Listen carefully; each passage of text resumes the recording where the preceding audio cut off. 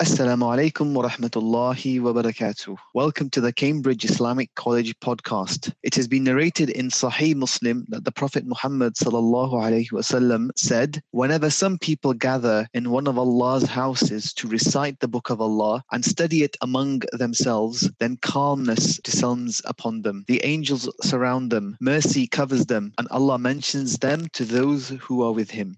And some of the most recited verses of the Holy Quran are from the last chapter. These verses are some of the first to be taught to children and new Muslims, as well as recited regularly in congregation. So what better way for us to launch Cambridge Islamic College's podcast channel than with Sheikh Muhammad Akram Nadwi's tafsir of Juz Amma. It is often said that tafsir requires knowledge and understanding of all of the Islamic sciences and not just knowledge of the Arabic language. Sheikh Akram expertly deciphers the intricacies of these surahs and in his unique and inimitable manner makes them relatable. So, without further ado, let's begin this journey.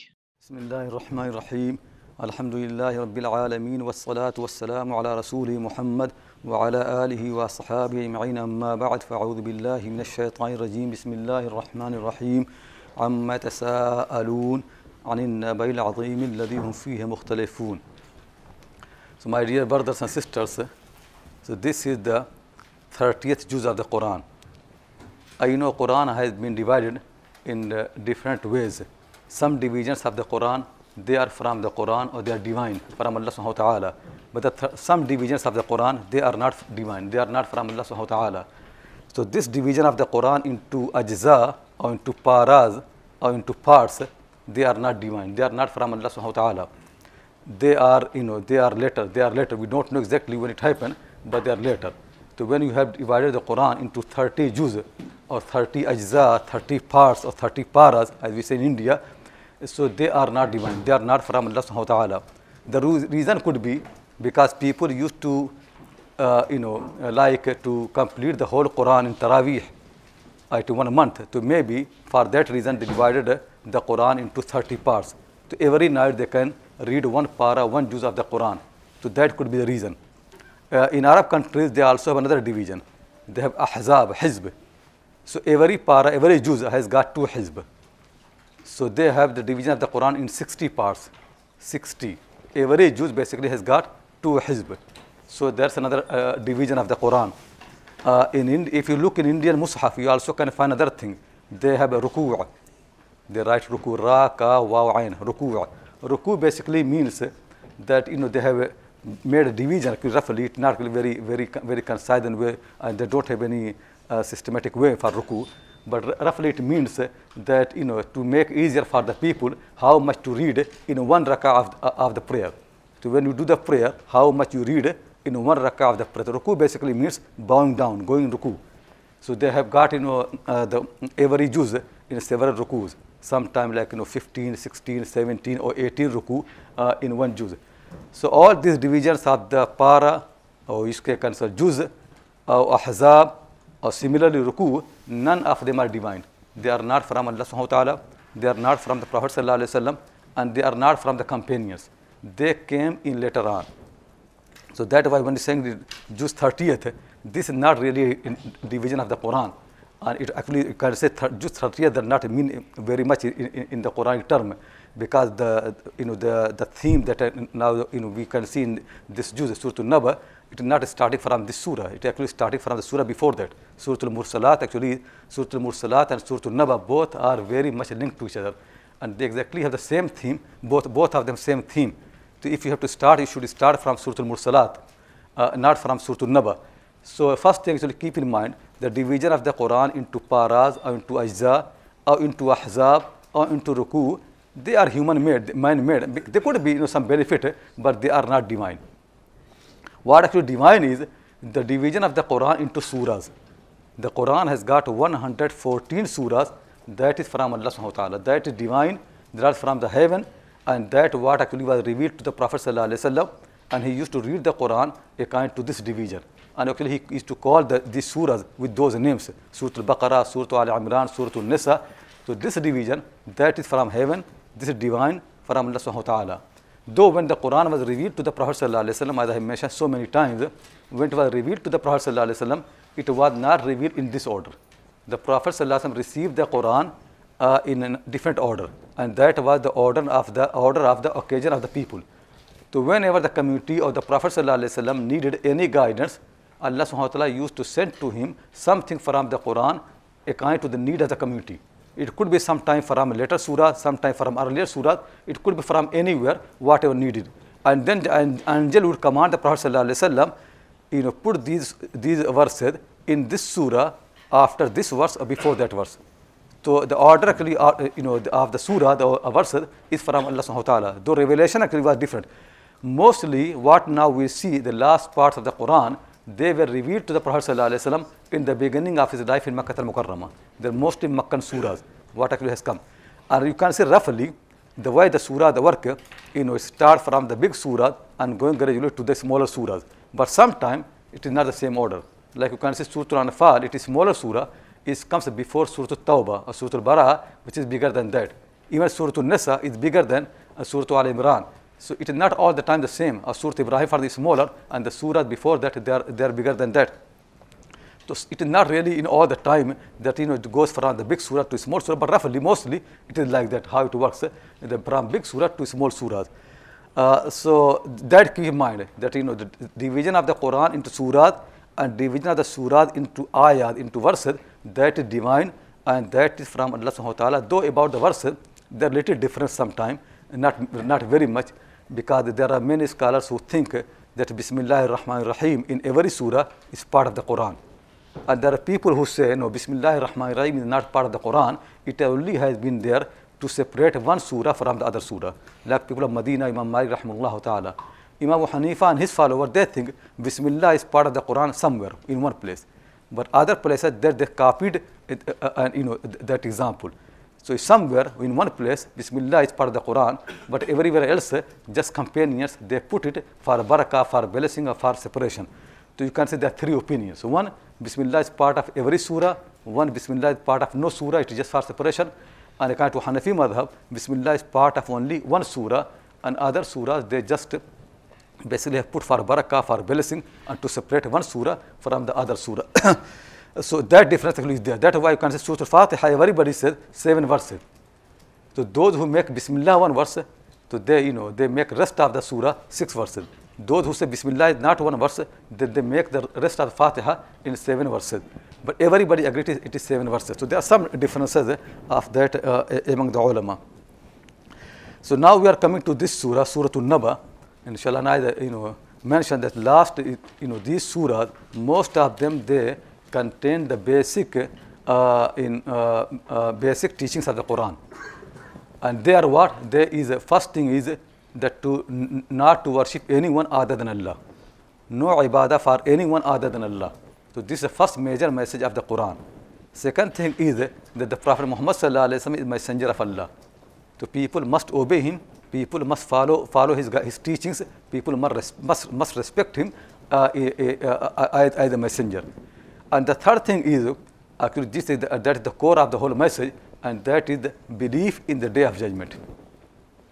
That there is day hereafter, and this world is temporary, and people have been created for the day hereafter.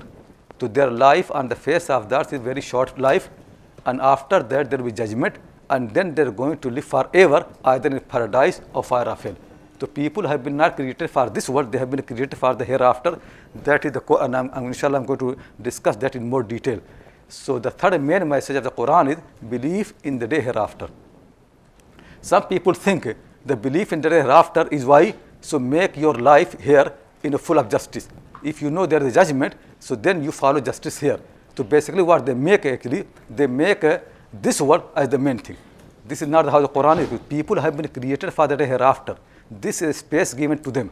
The people have to believe in that day, because one day there will be judgment among the people, and either paradise or fire or hell. So that is the purpose of creation. So inshallah I'll explain that little bit more. One more thing that keeps coming in this surah of the early period is the matter of ihsan. Allah is commanding people all the time, be good to the people, be nice to the people. So either you have to worship your Lord alone, your creator. Similarly, you have to be nice to his creation, to your neighbors, to your brothers, to your family, to your parent, and to people in general. People have to be nice. Ihsan, actually one of the, and ihsan comes in different words in Arabic language, in the Quran. Sometimes charity, sometimes more than that. Sometimes the word ihsan comes, sometimes bir comes. But these words keep coming in the Quran in early surah. So the people they must be nice to other people, to their parents, to their relatives, and to their neighbors, and to the human being in general. So these are the main message of the Quran in the beginning of Islam. Then after that, when the Prophet ﷺ moved to Medina Munawwara, and they have got a bigger space or better space, then Allah subhanahu wa ta'ala also revealed those verses which are concerned how to organize your space according to command of Allah subhanahu wa ta'ala. So they are basically like a secondary thing. There are more details of the Sharia and Islamic law. So people, basic command is the people should not worship anyone other than Allah subhanahu wa ta'ala. People should work for the day hereafter. People's purpose should be that how they become so obedient to Allah, then they get paradise.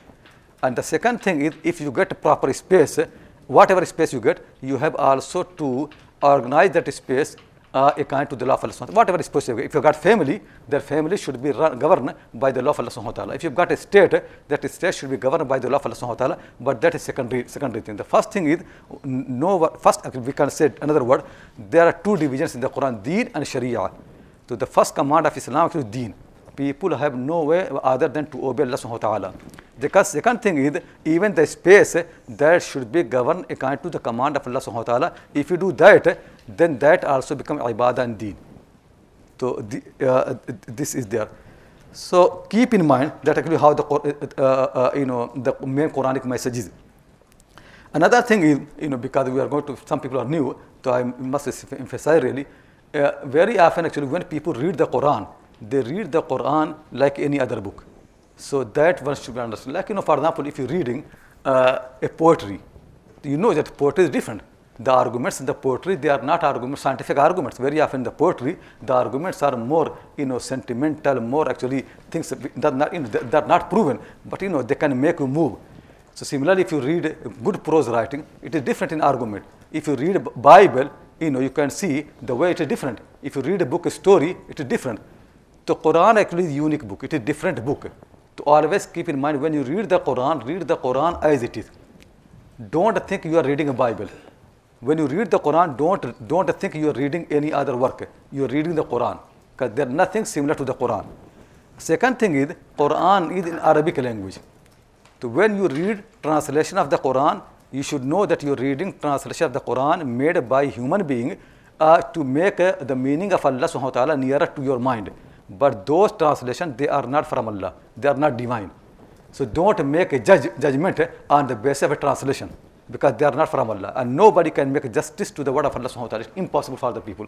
Even the words that are chosen in the Quran, they are so comprehensive, it's impossible for the people in many languages to translate them. Actually, been giving examples so many times, like a Rahman, like a Rahim, like a Rabb, like the word Ilah, like the word Deen, and Bir.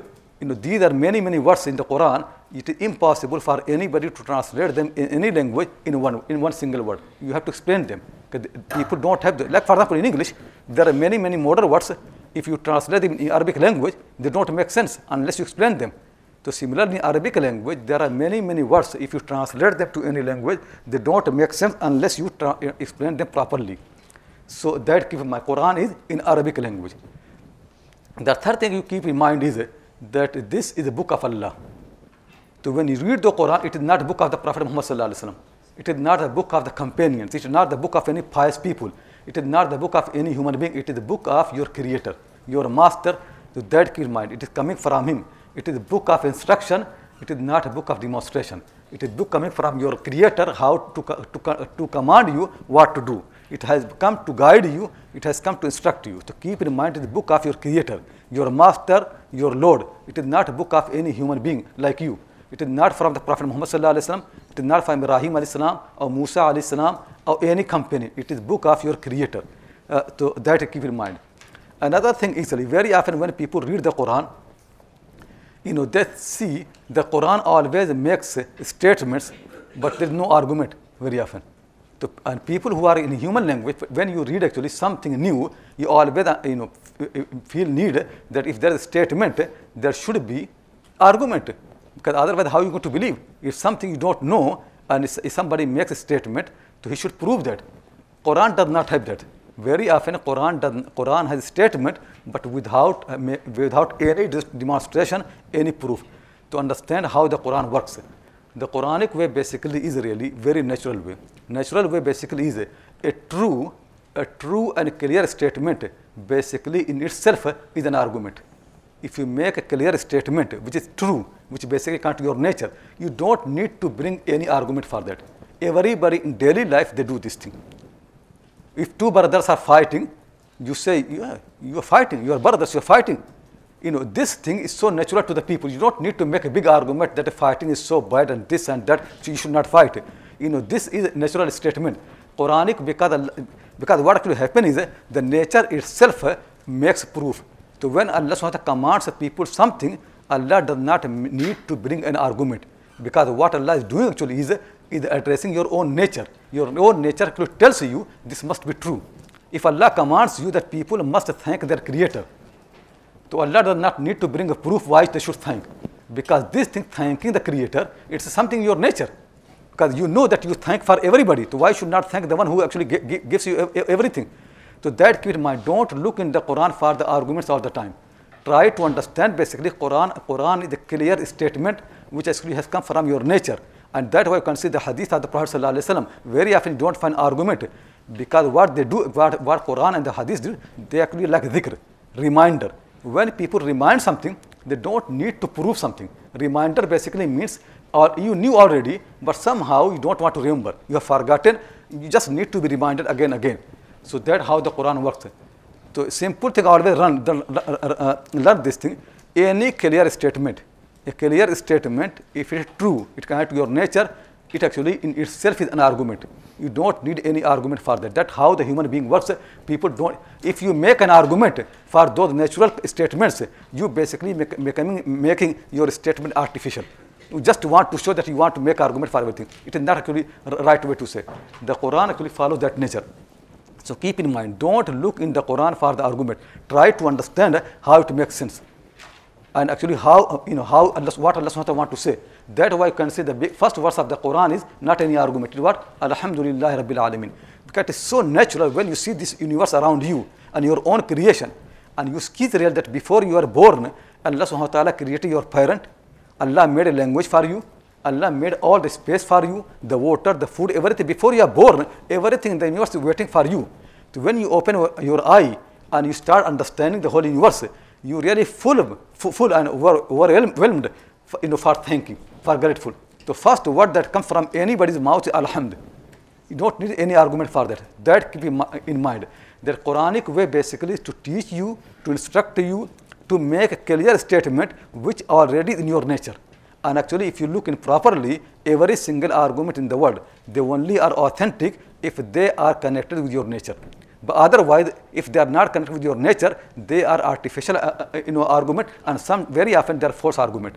Argument only can be true if actually comes from your nature. So that way, natural arguments, if they are very clear statement, they don't need any proof. They don't need to make very clear. So that understand properly. That when you read the Quran as a book of your Creator, and a book of instruction, book of guidance, book actually which brings out your own nature, a book of reminder basically. A book has come to remind you. So that we have.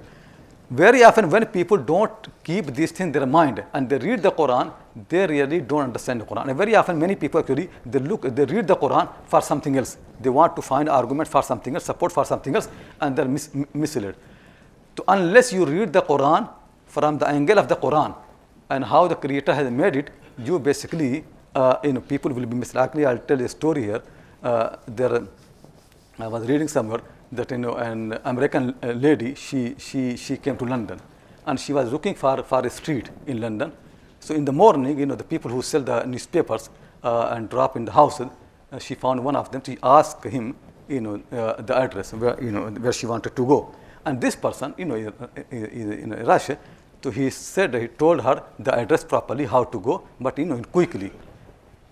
So she said to him that I want to put you in trouble again. If you can explain to me again, because I didn't get you. So he said actually very nice thing. He said, you are your trouble. You are your trouble because you are listening with an American accent. So that actually, that trouble of the people actually is. When people read the Quran, they read the Quran with their own accent, with their own language, with their own background. This is the trouble of the people. Before reading this book, think really this is a book of my Lord, my Creator, one who is more sincere to me than universe. He really wants to guide me. He loves me. He has so much mercy upon me. This actually keep in mind. If you keep in mind, actually, you will be, before reading the Quran, you will cry. Abu Hurairah, before reading the Quran, actually sometimes he become unconscious. That, Hada Kitabu Rabbi, this is book my Lord. He sent me. Just think there is something fresh from heaven. Really, Muslims should be so pleased that they have got actually few things which are as fresh from the heaven as possible, really. Like with the book, the Quran, the Kaaba, the house of Allah subhanahu wa ta'ala is so fresh, so clear. There's no mistake in its foundation and no mistake in its building. It is so clearly, and actually the Prophet Muhammad sallallahu alaihi wasallam, his life really so clearly preserved these things. Actually, great mercy of Allah subhanahu wa ta'ala on the people. This book actually, in the words, it is from Allah subhanahu wa ta'ala. Not only me, the word itself are from Allah subhanahu wa ta'ala. Just think really, every single word actually people should love it. It's because it is from Allah subhanahu wa ta'ala. First thing, keep in mind, read the Quran from the angle of the Quran. Read the Quran as a book of the Creator, as the book of your master, as the book of one who had more mercy for you than your father and mother. If you are away from your mother and she sends a letter to you, people become so happy. They read again. They keep the letters of their mother. Now actually the time has gone for the letters. People don't have this thing. But in the past, if you read how people used to wait for the letters coming from their home, this book has come from someone who is more beloved to you than your mom, than your father. Just think what he wants from you. You should really be happy to read again, find out what he wants to say. The thing again, not only reading, you should enjoy the reading and you should enjoy the message. Oh, my Lord wants from me this thing. He commands me this. Like, in the old family system, if the father commands his sons anything, even if they don't like it, they feel obligated, they feel really obliged, they must carry on the command of their father. Because, he's the Lord of the family, they must do. My Lord commands me something and I sit lazy. I'm lazy, I don't do anything. This never can happen. So, keep in mind, right? This book is from your Lord, from your Creator. The book is not from Muhammad sallallahu alaihi wasallam. This book is not from any Arab people. This is not a book of Arab people. Understand this thing properly. This is not a book of Arab people. This is not a book of non-Arab people. This is not a book of Muslims. This is a book of your Creator. This is a book for every single human being on the face of the earth. From the time it was revealed until the last day, this is book of for every single person. Even if the prophets and messengers, they come back again, they never can have any revelation better than this one. That's why Allah subhanahu wa ta'ala does not want to send a messenger. Because if a new messenger comes, what will he bring? Can he bring anything better than the Quran? No. Any new messengers, they have to follow this Quran. So why we need a new messenger? Because nobody can bring, no messenger ever can bring any book better than this book. This is the last final book. They never can be better than that. This is for every single human being. So don't make Quran as the book of Muslims. Many people on the street, they think really Quran is the book of Muslims. It is not book of Muslims. It is book of your Creator sent to every human being. It is a message for every single human being. This is not a book of Arab people. This is a book of for all the human beings. Arab, non-Arab, Muslims, non-Muslim, everybody must read it and everybody must guide it. That actually keep in mind. The next thing actually coming is, if you read this book, what actually can get very clearly is that this book has only one concern: to save you from the fire of hell. This is the major concern of this book for the people. Because God has made this life, and then after the death, and then after that death, there will be a time when there will be judgment, and then the people can go to the fire of hell. And He has made paradise for the people who can save themselves from the fire of hell. This book is a clear warning for the people against the fire of hell. That is actually the main message of the book. If anybody reads properly, if you're reading the book from another eye, it would have problem. But if you read the Quran from the eye of your Creator, your Master, the only message you can keep getting in the book actually is that Allah wants to save you from the fire of hell. He's so mercy. In this surah we are going to read, inshallah. Many surahs in the Quran, they have word Rahman. All the time coming Rahman, most merciful. Like Surah Al-Rahman, Surah Al-Mulk, Surah Al-Furqan, and Surah Naba.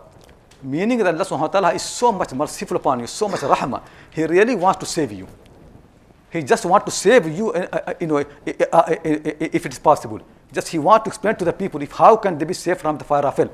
So keep in mind, the only concern of this book actually is for the people is how they can be saved from the fire of hell. And the fire of hell is waiting for them. This surah is going to, inna jahannama, the Quran says, inna jahannama kanat mirsada. Yeah, inna jahannama kanat mirsada. The fire of hell, it is waiting for the people. It is actually in a certain point waiting for the people. Everybody is moving to that. It is just waiting for that. It is hidden there. As soon as you come there, it will arise, and then no escape. It will just take it. Fire of hell has been made to wait everybody. Like for example, if you have only one gate for the city, only one gate, and the big line on the gate of the city, and people say when you leave the city, our line is waiting for you. This actually, there is no other escape. Every single person, basically, they are going to pass by the fire of hell, and fire of hell is waiting. Like for example, if you pass in the desert, if you're in desert and you go there, and there are some enemies, they are hiding somewhere in the desert, and when you come near, they just appear from the earth. How frightening will be? You have no escape to go anywhere. Just they surround you from everywhere. What you can do? You don't see any enemy. You go there, and once you are in the middle of the desert, then the enemy, they appear from their holes and they surround you. This fire of hell actually is there. As soon as you move to that direction, it will come suddenly. In Jahannama kanat mirsada. The Quran wants to warn the people against this thing. So keep that is the main concern of this book. This book is teaching only one thing. I tell you a story. There was a Sikh in India. His name is Shri Tejpal Singh. One of the Indian Muslim scholars, he gave him the Quran. And when he read the Quran translation in Indian language, he gave it back to this Muslim scholar. He said that when I read the Quran, I became frightened. Because this book only talks about the fire of hell. I become so frightened by reading the book. If you read this book really, the first thing actually, if you read properly, the first thing is this book is going to frighten you. This book is going to make you full of the fear that what is going to happen to you. This book never can leave you to sit in the peace. Look actually, people who used to understand like Taus al-Yamani rahimahullah ta'ala, one of the great tabi'i, student of Abdullah Abbas radiallahu anhuma, whenever he used to go to bed, so he couldn't sleep properly. He said the fire of hell does not let me to sleep.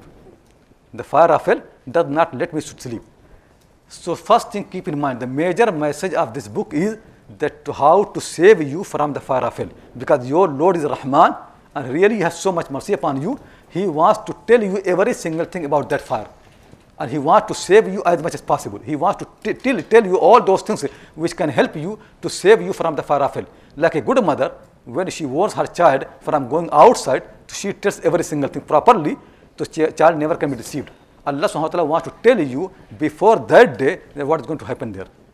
Don't die until actually you have made full arrangement how to save yourself from the fire of hell. The main message of the book is the fire of hell. You can see really, especially in the last Juz and all the surah, this message keep coming again in different details. That's one thing keep in mind.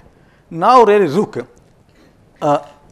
in our time, when you see all the Muslim movements or organization, what you can find really?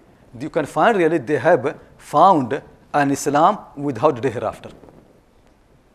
Most Muslim movements and organizations, their actually whole concern is this life. They want to bring success to the believers in this life. Hardly they mention the hereafter. If you look in the life of the companions, you can see really as their life was so much full of fear, as if the fire of hell has been made for them. We people, we write about Islam so nicely and in such a way that it seems that only believers only have paradise, nothing else. There is no fear of any fire of hell. Fire of hell was only for companions of the Prophet, but now for us, there is no fire of hell. There are so many concerns. If you see actual writings of the modern scholars in Islam, you can find so many concerns for them about the state, about Sharia, about Islamic law, about this and that. You can find so much things, but hardly you can find any concern from the people about the day hereafter, about the fire of hell. The thing which is the most concerning thing for the Quran, that has become the least concern for the believers at the moment. So we actually have, basically you can say we have invented a new Islam without the day hereafter. This Islam does not exist. Islam without the day hereafter does not exist. The only Islam which the Quran actually tells you, Islam with the day hereafter. Islam which has got day hereafter as the main message, core message.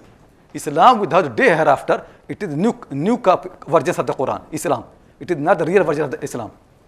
The only Islam that you can learn from the Quran and from the Prophet ﷺ is only Islam with the day hereafter. Islam without the day hereafter, this is new versions of Islam. They did not exist that time. The Prophet did not have that. And you can see the life of the Prophet is so much full of the fear. So that keep in mind that when you read Islam through anybody's writing, you are not learning Islam. You only can learn Islam when you read Islam from the writing of your own creator. Because he knows Islam. He is your creator. The only Islam that actually authentic Islam is which is in the Quran. Any other Islam, they are not authentic. The only authentic book that Muslims have got actually is this book, and that is the Quran. And this book only concern has got for you how to save you from the fire of hell. To any Islam without the day hereafter, that is not the authentic version of Islam. The authentic version of Islam is Islam with the day hereafter, as it is explained in the Quran, in the book of Allah subhanahu wa ta'ala. So that keep in mind.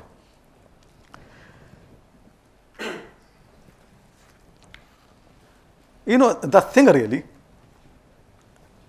if somebody, you take your children to a garden, to a place in a garden, and there are small animals, ants, mice, and this and that, they are around there. You are moving, and suddenly you see a big wolf, a big lion appears from nowhere. What will happen? Are you going to be concerned about the small mice and ants on the ground? What will happen? You really make noise, you shout, you make every effort to save yourself and your children from the lion or from this danger. The small problems will disappear. All the ants, they are on the ground, you don't think about them. Now we people are more concerned about the ants, about the mice, about the rats, about the small insects. But the real problem we are not thinking. The only concern we have got actually is, these small problems. The real problem nobody has concern. We have more concern for our children's future in this world. Our more concern is actually that how our children in this world, they can live nice life. Do we have concern really for our children that how they can be safe from the fire of hell? Do really we give any importance for that? If a lion comes in a city, every single problem will disappear.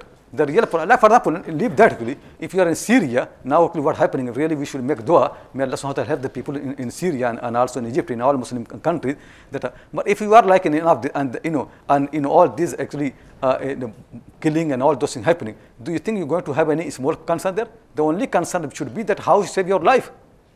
In this universe, really, the biggest concern for everybody should be that how save yourself from the fire of hell, not any other concern. So that you have to keep in mind. The reason why people,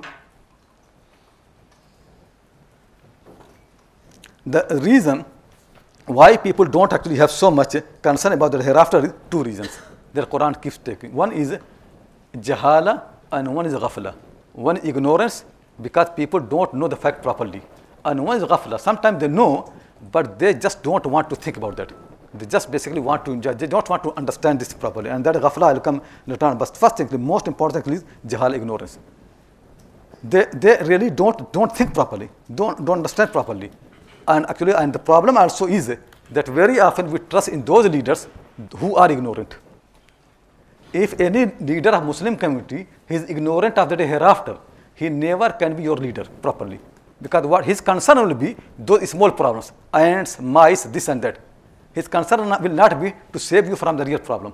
Most of leaders in Muslim world, their concern basically is small problems.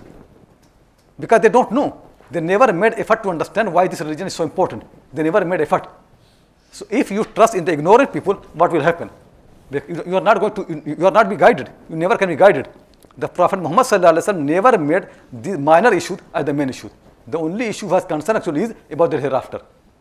The most of the time, actually, we people are ignorant of the hereafter, of the fire of hell, and also the people on whom we trust, they are ignorant. Maybe they are sincere. Many Muslim leaders in Muslim world, they are sincere. Like Fir'aun used to say to his people, Ma urikum illa ma ara.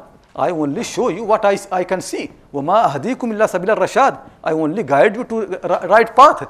He was very sincere for his people. But sincerity is not enough. You need to have knowledge. If you are sincere and you want to travel from here to London, and by mistake you use a train which is going to an opposite direction, Even if you're sincere, you are not even going to guide it. Understand it properly. There is a story I was reading somewhere. This story is somebody has got a donkey, and he used to ride donkey. It was very nice. But one day, the donkey dropped him from the back, and he fell down and he became injured.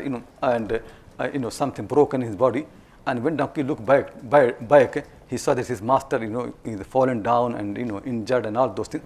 He really felt very bad that my master has been looking after me all the time, and this time I harmed him. So then he lifted him and put him back again on the back, and then he took him to the hospital. So when he came back, the people said to him that how nice your donkey is. That your donkey, when you needed help, it took you to the hospital. So how nice and how sincere for you. So the person said, yeah, my donkey is sincere and nice, but it actually is ignorant. It took me to the hospital of the animals. So because he does not know, donkey only can take you to the hospital of the animals. He cannot take you to the hospital of the human being. So even if you are sincere and very good in everything, but if you really don't know what will happen. So when you make donkeys that your guide, your imam, your leaders, what will happen? They will take you to the hospitals of animals. They can't take you to the real place. This is what happening is. We are trusting on the ignorant people. The prophets and messengers never deceive you. They never can deceive you. They never can say you something wrong. They never make you to really have love of this world. It's impossible for you, because they're true people. They're honest people. They don't make any propaganda. They really want to advise you. So one of the problems of Muslim world actually is that we first thing is people don't know actually, and also we trust in those people who don't know. So they are not our real leaders. So that we have to keep in mind that very often the problem of the reason that people don't work for the hereafter is jahala, ignorance. That one of the main reasons. Actually, and that problem is so much severe that even when people are actually about to die, just about to die, still they are concerned with this world. Just about to die, concerned with this world. Just imagine really somebody traveling on the station, and his train is there, and then he fires people about the seats of the station. That no, I want to sit here, and the train is there. Everybody says he is stupid. Your train is about to leave, and you are fighting about the seats and the station on platform. Everybody will laugh at him. Everybody says so stupid. Your train is going to leave. You have to be concerned about how to get the train. You are going to miss your train. You are not have come here to stay in the station. It is not your home. You are going to leave. We people are actually fighting for the stations. We are not thinking about the traveling, about our journey, about the train that we want to get. We don't think about that. How can we guide it? So just think properly. The ignorance that you have brought to even if people were about to die, they don't think about a real thing. And that's why the ulama say that most people who are so successful in this world, rich, money, palaces, house, cars, business, everything, as soon as they reach at the gate of the death, they're going to die. As soon as they reach to the death of gate, they don't see beyond that gate except basically hopeless destination. They don't know what will happen. All their life they have been wasting. Death will come. Death is going to come. But beyond that, you can't see anything. So that's why we'll say actually is the real problem, though there is problem actually of ignorance, but the more important actually is the problem of the ghafla. People actually are unaware. People don't want to remember that. I'll tell you what the proof for that. The proof for that, okay, if you think really the day of judgment is not proven, you don't believe in that. Don't you believe in the death? Don't you believe in the death? Why don't you remember the death? That is coming. Because you think if you remember the death, it is going to harm of your enjoyment. It is not that you are ignorant. The problem actually you don't want to remember. If people actually make any decision in this life, keeping the death in proper in mind, many of the things that Quran is telling about the day of judgment, it will be so easy to understand. People even don't, you can see in modern society, everything about the life, they never talk about the death. Everything about the good health, but never they talk about illness. Every time they talk you about the youth and young age, but they don't talk you about the old age. They don't make anything like that, because they just want to deceive you. So, the basic, it is not that the people don't have proof. Everybody has got the proof of the death. Who does not believe? But people don't want to learn that. The Quranic way, basically, it is not that, the day hereafter is something impossible to prove. Or, no, it is not like that. People don't want to learn. Because people are so happy to the enjoyment of this life. They don't want to learn about that life. This actually, the real thing, actually, real reason is ghafla. And the Quran, that's why Quran does not make argument. Quran just keeps telling. Very often Quran makes same context that you are going to die.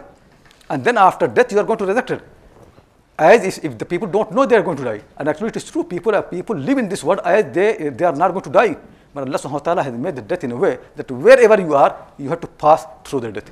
Nobody can actually escape the death. Impossible for anybody to escape the death. It is going to happen. And then beyond the death, nothing is going to be. Everybody knows that what we have been doing in this world, nothing can benefit us after the death.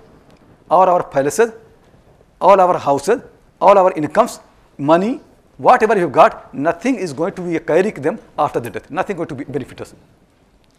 So people basically, even the thing what they know, they don't want to remember. Death everybody knows, but nobody wants to remember that. That's why the Prophet used to say, "Udhkuru aw aktharu dhikra hadim al-lazzat al-maut." Remember all the time that thing which can break your enjoyment, and that is the death. People should remember. If you remember that, you'll become realistic.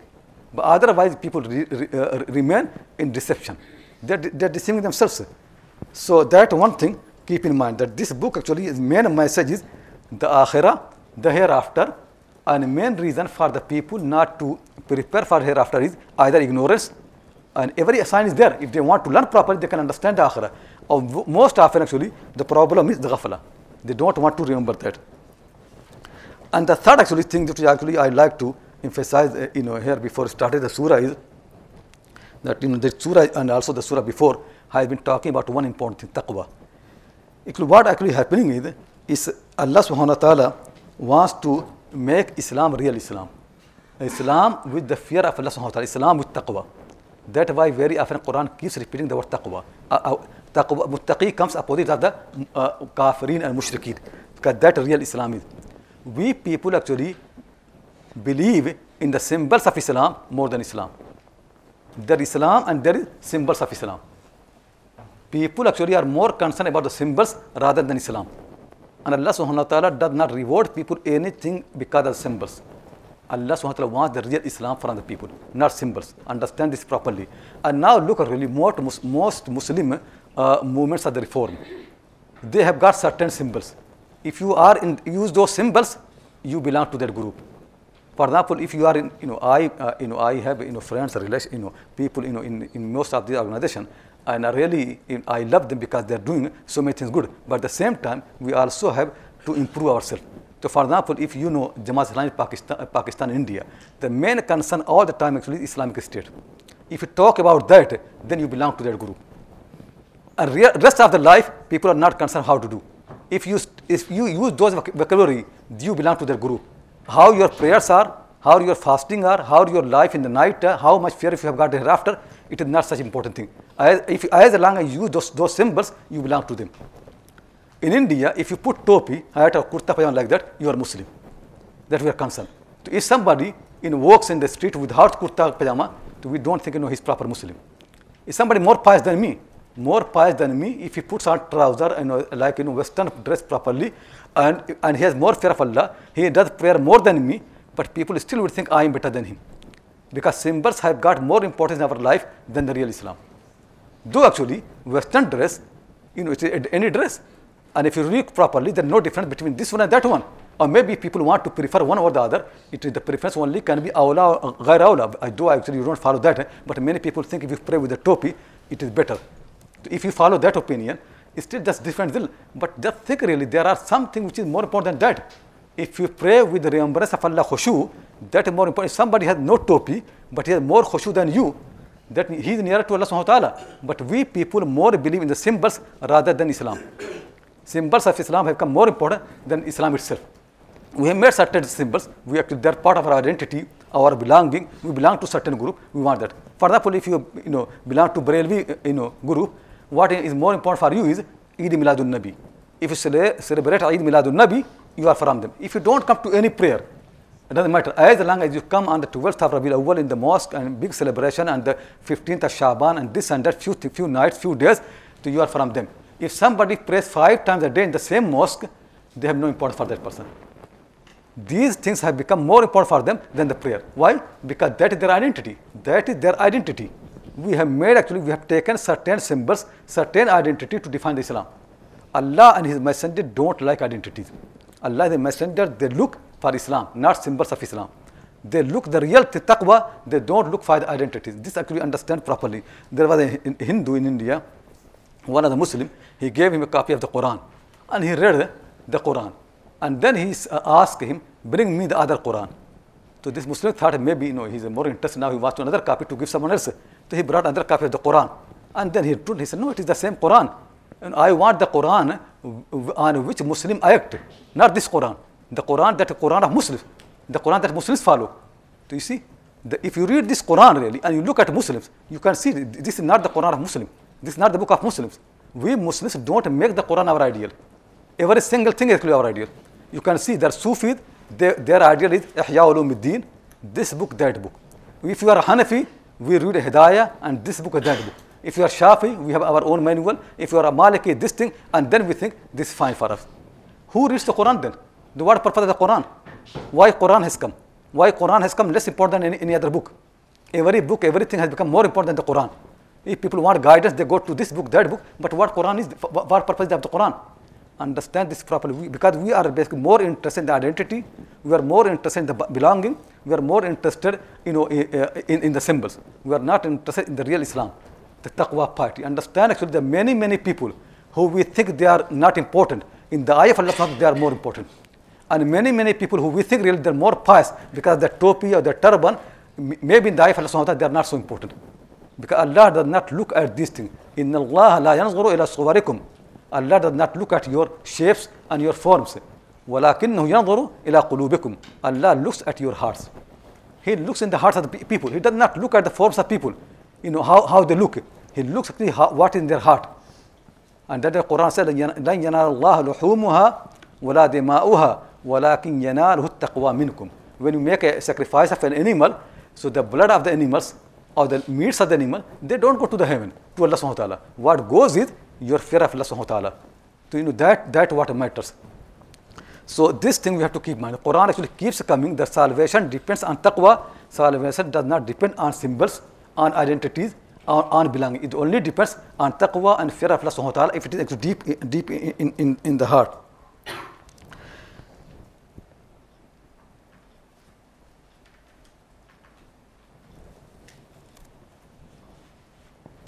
Another thing actually is, because what actually happened is, since we have made these identities and belonging and group things so important in Islam, so very often really we discuss those issues which are important for that group or for that identity, even actually if they are not concerned of Muslims at all at that time.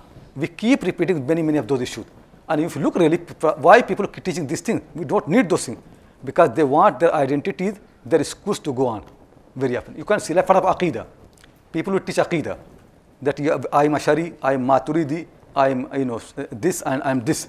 And they teach you those many issues which were raised sometime for certain reasons. At the moment, nobody is concerned about those things. They keep repeating. Why? Because they want to make the school alive.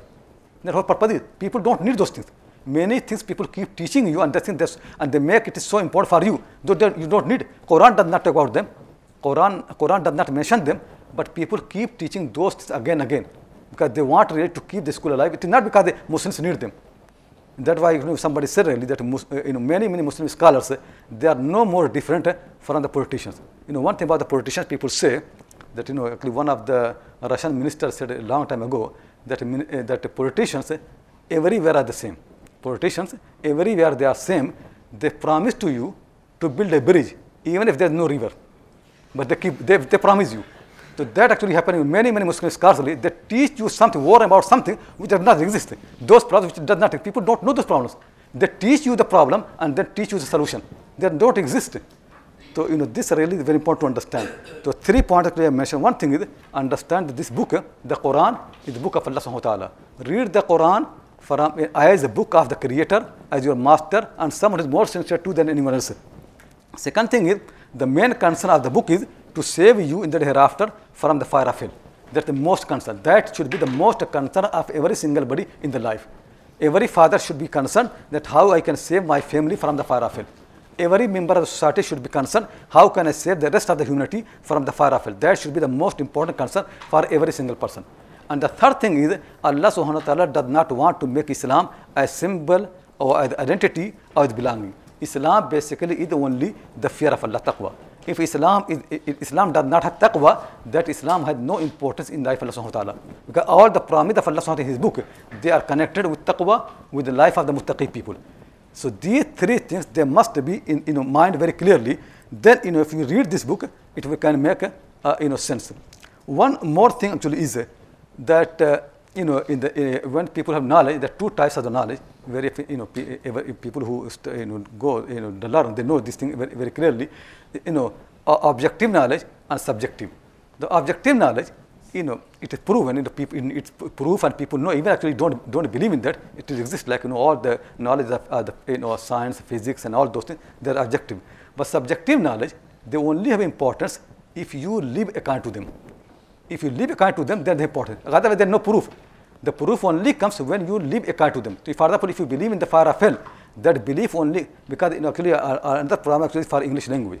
Because in English language, because of the dominance of the science, when people use the word belief, they mean doubt. When anybody say I believe, it means he doubts. That's what meaning basically. I believe so means I think it is. Not belief. Belief actually used for those things which are not empirical, which are not objective, subjective, and because you have doubt, you don't really believe. So you say in English language, believe means I doubt. It never means belief. In Arabic language, it's not like that. When you say uminu, iman is not belief. Iman actually is something different. Iman basically means that you have a hope, and you really want that hope to be true. That first thing. And second thing actually is you have, in life, which is connected with that hope, you want to live according to that life. If you don't live according to the life, it is not belief. Iman never can happen when your actions are different from your words. It never can happen. In English language, it could be you have belief with doubt. But in Arabic language, you never can have Iman when your life goes against that. Your actions. Iman must be qawl and amal. All the time happening. Qawl and amal must be connected. If you only say by the word, and if you don't act upon that, then basically it is no proof. Proof only comes in the Iman, in the belief, in subjective knowledge with action. If people live according to something, that is proven. If you don't live according to that, it is not proven. Proof only comes when you live according to that, when you really follow in your main life. So in Arabic language, when we say Iman, it basically is hope. And the second thing is, it must be true, and the truth should be expressed translated in your real life. You live according to that. So when you say, I believe in the hereafter, what mean? It really means that you hope that in the day hereafter, you will enter to paradise and save from the fire of hell. And that must be translated to action. Meaning is, then I must live a life which can save me from the fire of hell and which can make me to enter to paradise. If you don't live a life like that, then you are not a believer. If you say by words and you don't live a life like that, you are not a believer. Belief basically must mean connected with that. That is why sometimes Quran says, people say we are believers. They are not believers. You are only Muslim. Means you accepted Islam because of your tribe, because of other people, or something like that. But Iman is not there. Iman, that you have hope of salvation, the paradise, and then you connect your action life with that hope, it does not exist. What you have got actually is you are following someone. Your Islam has come from tradition, from a culture. You are born in a Muslim family. You accept Islam because of a certain tribe. So this keep in mind that what Quran actually teaching, if you believe in that, it means basically is that you must live according to that. If you think really the real problem is to be saved from the fire of hell, then your life must be like that. Your concern must be like that. You should not be upset. At the moment really, if any problem comes to Muslim society, we become so much concerned. The Prophet ﷺ actually have been saying, as long as people let you to worship your Lord and they let you to establish the prayer, then obey them. As long as they do this, because that is the most important concern. If people don't let you to obey your Lord, worship Him, then there is a problem. Then a real problem is there. Every other problem, they are minor. As long as people let you to save yourself from the fire of hell, then you are successful. Don't worry about one bread or two bread or three bread, one house or no house. Don't worry about that. As long as people let you worship your Lord, as long as people let you to save yourself from the fire of hell, don't worry, because that is the main concern. The life of the believer should be according to that. That hope of paradise and living a life which makes very clear that my main concern is. We hope you enjoyed today's lecture and pray that it will be beneficial to you. Remember to tune in for the next one. For more insightful content in full HD quality on tafsir and other Islamic sciences such as hadith, fiqh, Arabic prose, grammar and morphology, as well as Islamic history, female scholarship and much, much more, subscribe to our unique streaming platform on www.deepdeen.tv. That's DEEPDEEN.tv. Don't forget to visit www.cambridgeislamiccollege.org and show your support. Please click on the donate button and give whatever you can. Our institution is dependent on the generosity of donors like yourselves.